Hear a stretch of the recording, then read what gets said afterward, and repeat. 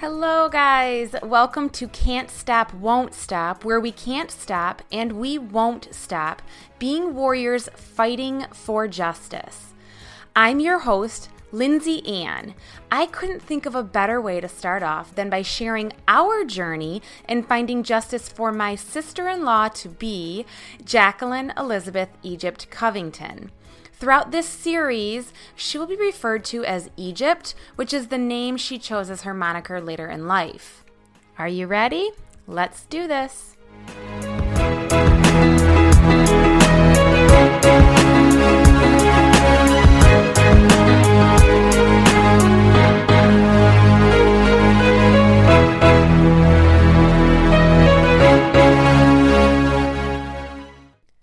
You guys, it didn't matter where you were from, what you looked like, what you drove. It didn't matter. Every single person that ever talks about Egypt just says that she is the kindest person they've ever met. We have story after story after story of her ginormous, huge heart. I am honored to be engaged to Egypt's brother, Dwayne, and her sweet fur baby, Ruby, lives with us too. I didn't get the pleasure of meeting Egypt prior to her murder, but I love her brother more than anything. I love and adore her mother, Tina, and I love and snuggle the shit out of her dog, Ruby. Therefore, you guys, I love Egypt. Dwayne, Egypt's brother, thought of Egypt as his mini-me. They were constantly laughing, smiling, joking together, and their 10-year age gap didn't mean anything as they became adults, and sometimes she'd even ask him for advice, but only if it had to do with bartending. Dee misses his sister so much, and I cannot imagine his heartache.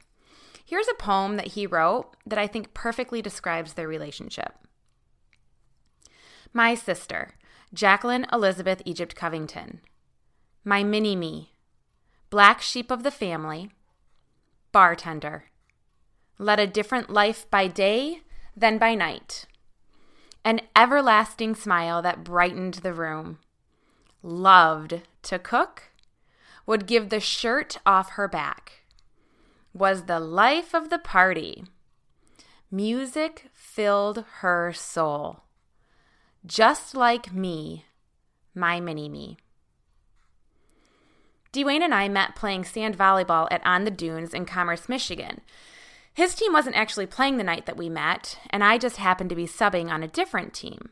Dee was driving home from playing volleyball on a different location and decided to take the longer route and swing by On the Dunes. His co-ed 4s team needed a second girl, so I guess he was there to scout. Well, his scouting paid off, and that night, he found his girl. We like to think that Egypt chose us for each other that night. After knowing Dwayne for about 3 months and dating for about a month, I kept seeing this beautiful woman on the background of his phone.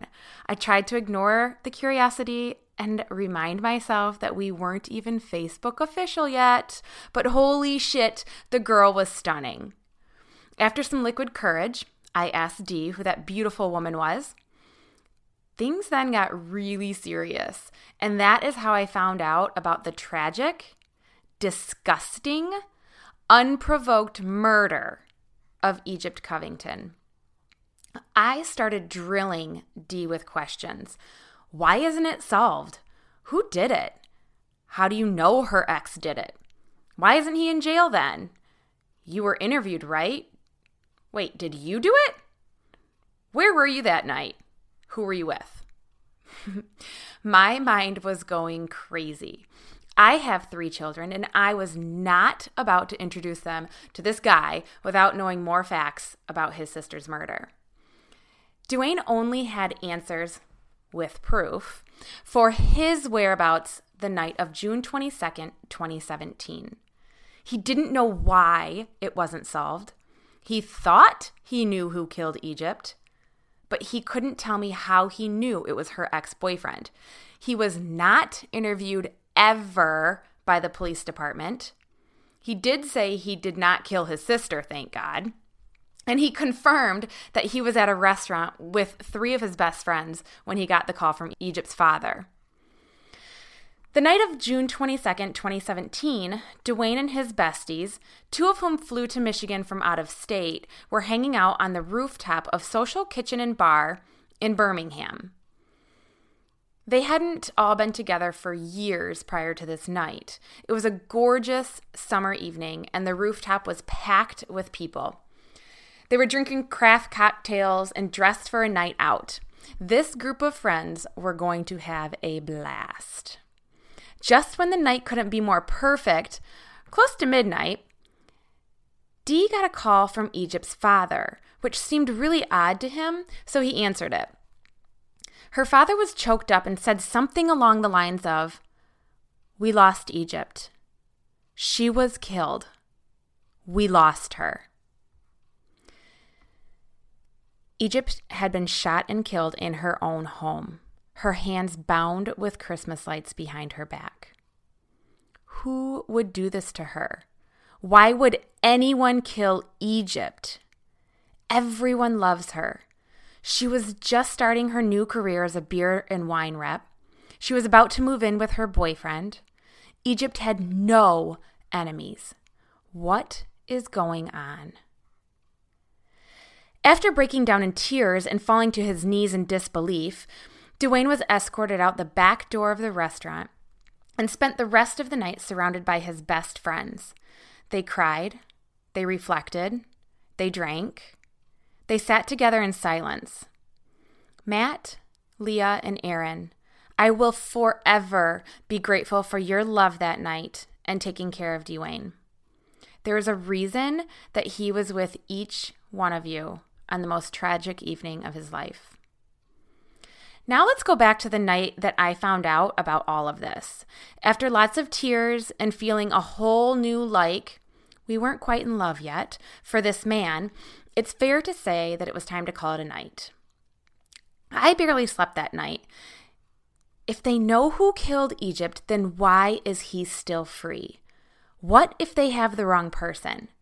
How can they say they know who killed her when clearly they don't know who killed her? I have a brother, I have 2 boys, and I have Dwayne.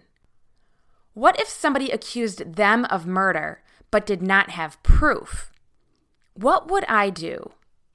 I would not stop asking questions. I would not stop demanding proof.